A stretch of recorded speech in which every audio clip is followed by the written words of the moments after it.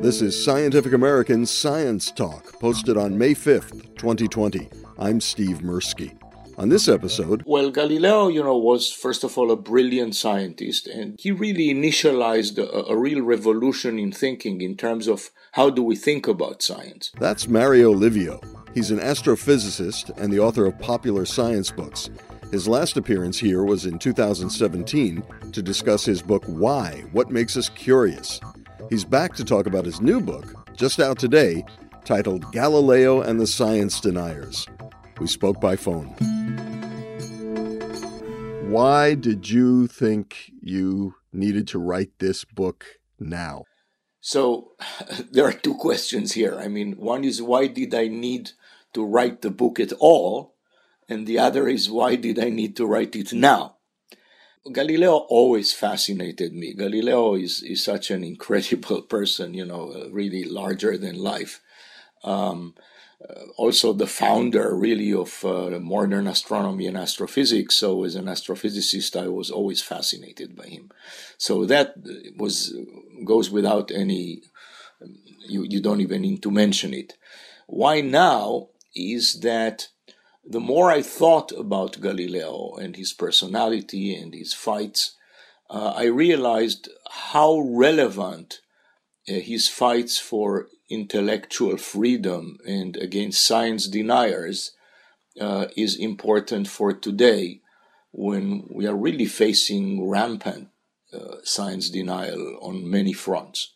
So that's why. And throughout the book, which is also a fascinating, relatively short biography of Galileo, throughout the book, you have these sort of asides where you do bring up the current situations where people are denying the science of, for example, climate change or evolutionary biology.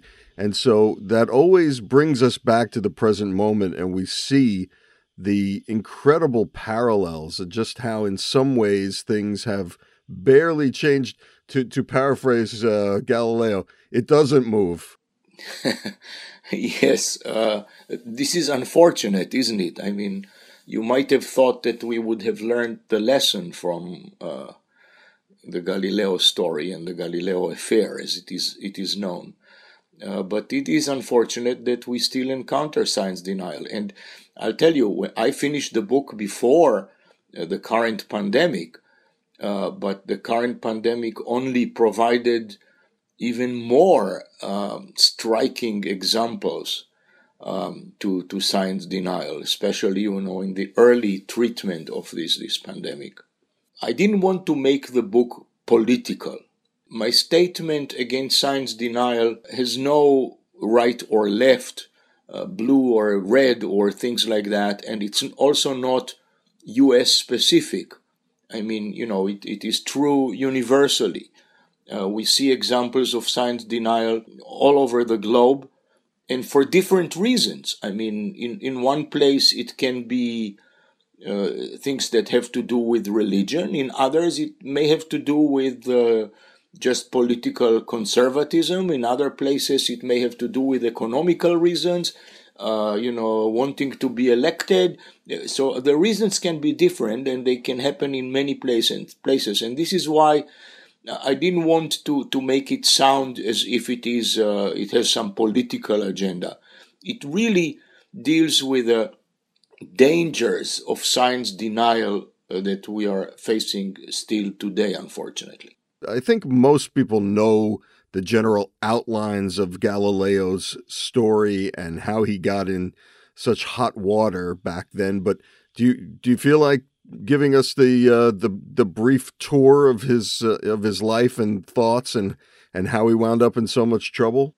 Sure, yes. So, Galileo, was first of all a brilliant scientist, and in particular, he really initialized a real revolution in thinking in terms of how do we think about science. To him, science you could do science and obtain facts and truths about nature and the universe only through experimentation, observation, and the use of mathematics and reasoning. And in that, he was really, one of the pioneers of this idea. And he did both experiments in physics, and he, of course, did fantastic observations with one of the very first telescopes of the heavens, and discovered many things about the solar system which were not known. For example, satellites of Jupiter, the phases of Venus, spots on the sun, sunspots, and things like that. So his scientific powers were just incredible. But at the same time, many of especially his findings in astronomy contradicted literal interpretations of Scripture. He always insisted that they did not contradict Scripture itself. He said Scripture can never err, but literal interpretations. In particular, for example, something that was constantly brought up was that passage from the book of Joshua where, the sun stops in its course above Gibeon. And so the idea that Galileo was promoting, that it was the Earth that was moving around the sun and not the other way around, seemed to contradict a literal interpretation of that text.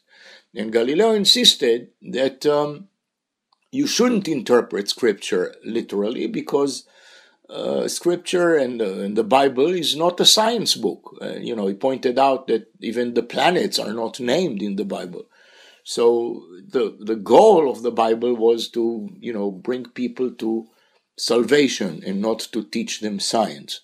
But in this, he, of course, was on a collision course with Catholic theologians who did insist on literal interpretations. And as a result of that, he was eventually, after publishing a book in particular, a dialogue on the two chief world systems, between basically the Copernican and the old Ptolemaic, or, by then it was really the Church Orthodoxy, the geocentric system. And he was put on trial and eventually found guilty of vehemently suspected of heresy, was the phrase used. And he was condemned to house arrest, which he did for the rest of his life, for about 8.5 years. So, this was all a fight for intellectual freedom, basically. I mean, what I keep saying is that even if he was wrong in his theories, the church really, should not have imprisoned him and convicted him. I mean, because this is what intellectual freedom means. But that's what happened. And it took 350 years for the church to actually admit that Galileo was right and those theologians were wrong. And should anyone not know, he was forced to get down on his knees and issue a statement in which he took back everything that he had previously held. Yes. It's also quite interesting. You have a section toward the end of the book in which you discuss something that happened during World War II, where the church wanted to do a reevaluation, and history sort of repeated itself during that episode. Yes, that was a sad episode too. I mean, they actually asked a person of the church to write a new biography, or if you like, a whole description of the entire affair by the name of Pio Pasquini. And he did. He wrote it. But after he wrote it, he basically decided that Galileo was right and the church was wrong in what they did to him. But the church didn't like that. And they basically asked somebody to edit his book. And that editor was supposed to really just, more or less update the book. But he ended up changing the meaning of what Pasquini meant in many places, which amounted at the end to the type of censorship that exactly the church practiced during Galileo's time.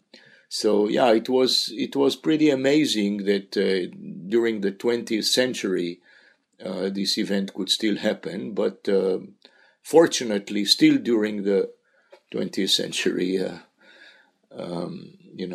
Pope John Paul II at the end issued the statement that Galileo was right after all.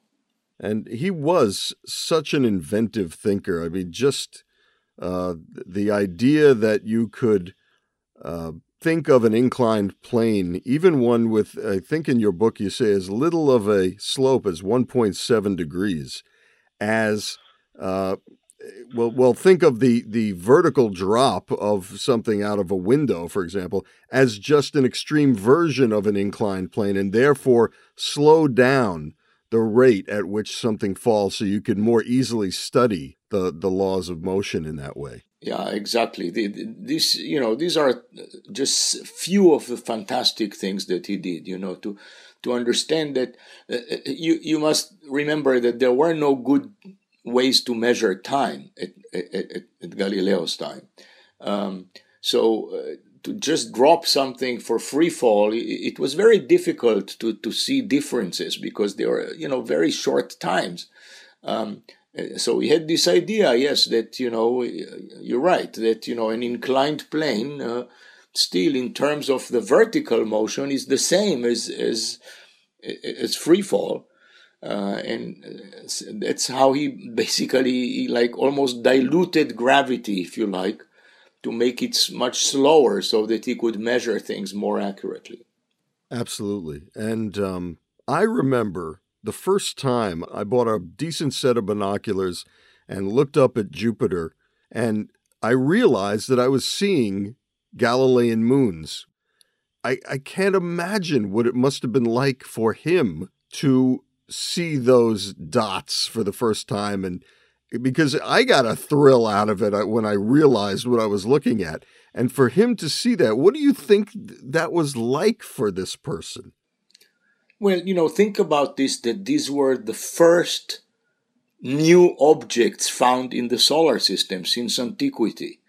The planets were known, but nothing else was discovered, until Galileo. And then he suddenly discovered these 4 satellites, which at first he didn't realize they were satellites, but then realized it were satellites. So he discovered like a whole new mini solar system.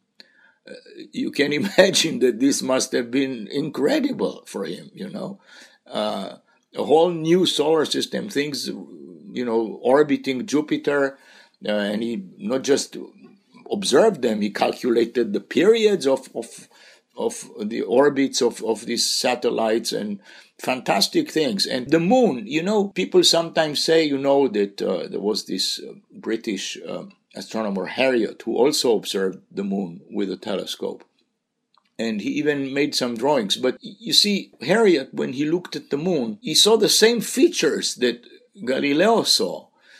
But Galileo, because of his artistic training, his training as an artist in drawing and in chiaroscuro, in shadow and light, he understood that what he was seeing were craters and mountains, and so on. So it was not just to see the things, but to understand what they mean and to combine his artistic training with his science.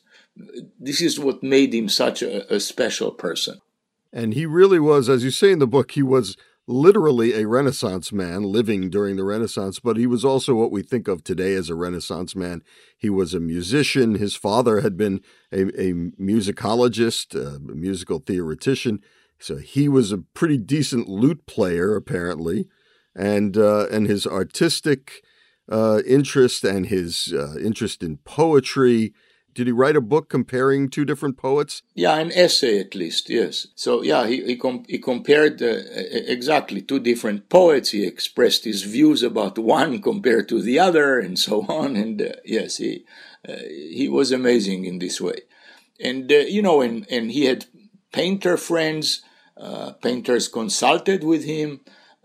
He wrote an essay about comparing painting to sculpture and things like that. Right. He thought painting was a superior art to sculpture. Correct, yes. It's so interesting to think about this man living in this time where the instrumentation available, the technology available is so limited, and still to be able to get these insights is just unbelievable. You're absolutely right. But even more than the instrumentation, what leaves me speechless, I'll tell you, is his statement that the universe is written in the language of mathematics. You see, we are by now so used to this that when we do physics and we write the laws of physics, we write them as mathematical equations. So to tell us that, the universe is written in the language of mathematics, maybe we don't fully understand that, but it's something that we are accustomed to. We write equations, yes. But when he lived, there were still no laws of physics written as mathematical equations. I mean, he basically wrote the first one of those. And yet, he had this feeling that somehow the laws of physics have to be mathematical. That, to me, is just incredible, from where he had that intuition. You mentioned the Brecht play a couple of times in the book, and there's a line from the Brecht play that I really love. He's with his assistant. They're preparing an experiment, and the assistant says, "Now we'll prove we're right." And Galileo says, "No, now we'll find out if we're right." Yes, well, the Bertolt Brecht play, of course, is just one more tribute to Galileo. I mean, Galileo is a person about whom, an opera has been written. Philip Glass wrote an opera about Galileo. Bertolt Brecht wrote the play. So many painters painted him, and sculptures, So, yes, and Brecht really, even though not everything is precisely accurate historically, but it captures the personality of Galileo extremely well, and also the emotions involved. And speaking of the personality, he could be a sarcastic, nasty person. Oh boy, yes, he could, yes. He was, he was a genius, and he was a truly unusual person, but he wasn't exactly nice. He was nice to his family, and, he supported members of his family and so on. And he had a few very, very good friends, extremely good friends. But he could be nasty to his enemy. His sharp pen was just incredible. Especially if somebody disagreed with him, oh boy, I mean, this was endless, what he would pour onto that person. One of the stories I like best is when he had a certain dispute with a Jesuit mathematician. And it so happens that in one of the publications of the Jesuit mathematician, his name was Grassi, by the way, he wrote about an old legend that the Babylonians cooked their eggs by using a sling and sort of rotating them, spinning them on that sling, and they would cook like that. And Galileo just couldn't hide his contempt.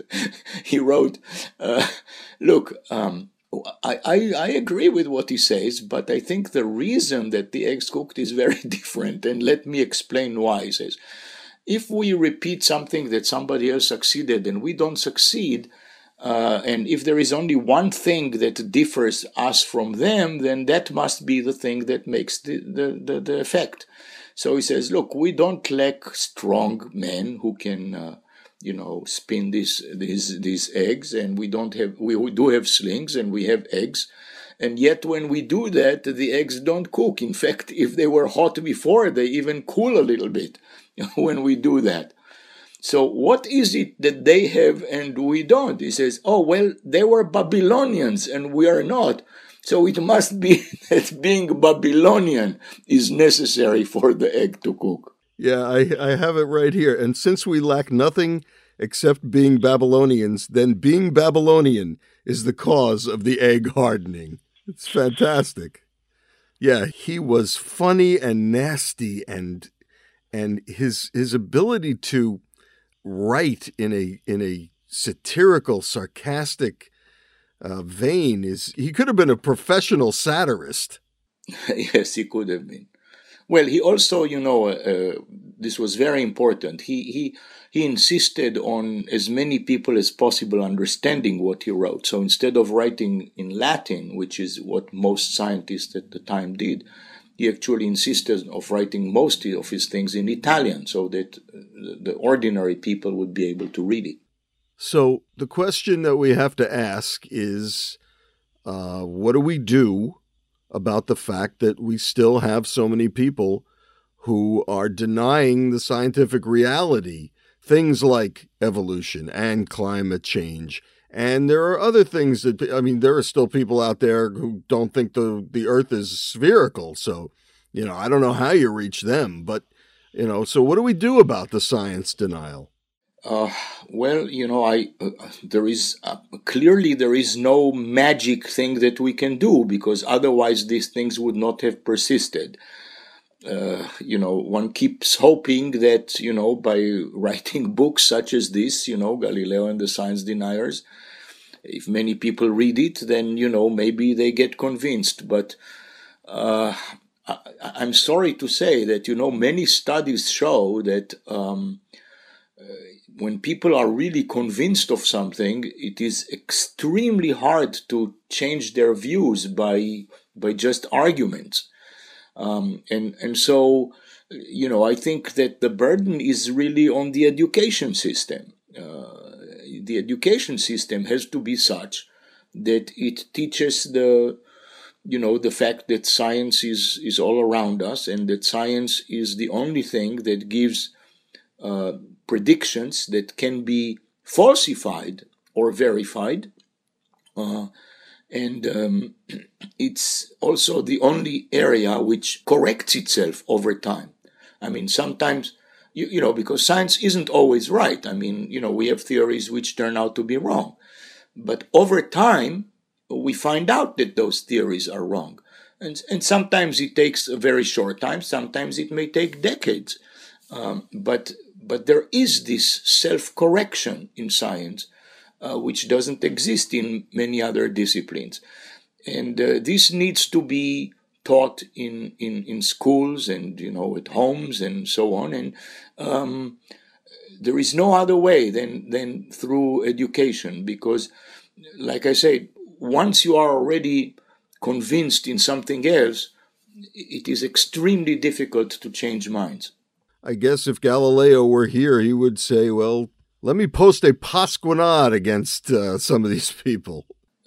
Yes, Galileo would have been amazed at some of the things that happened today. Some of the things would not have surprised him because he encountered the same thing. But I think things like climate change, he would be beside himself. He wouldn't understand how. Look, there are things which, whether you deny them or not and so on, maybe doesn't make a huge difference to your everyday life. But to deny science when literally the future of life on Earth is at stake is just insane. There is no other word of, saying this. There's an irony in the book and in our lives where Galileo is now used by people who disagree with the scientific consensus on things like climate, where they cite Galileo as someone who went against the grain and was ultimately proven to be right. And you talk about that in the book. It's ironic and in some ways tragic. It is, yes. It is really a logical fallacy. People cite Galileo as, oh, look, here was one who was going against the mainstream and he turned out to be right. Therefore, those few who speak against climate change are right. Galileo was right not because he was one against many. He was right because he was right. So it's not the case that now every time that one speaks against the mainstream, he or she is right. Most of the time, those people are wrong. In some rare cases, they are right. So to bring that as an argument is just ridiculous. That's it for this episode. Get your science news at our website, www.scientificamerican.com, where all of our coronavirus coverage is out from behind the paywall, available free. And follow us on Twitter, where you get a tweet whenever a new item hits the website. Our Twitter name is @SciAm. For Scientific American Science Talk, I'm Steve Mirsky. Thanks for clicking on us.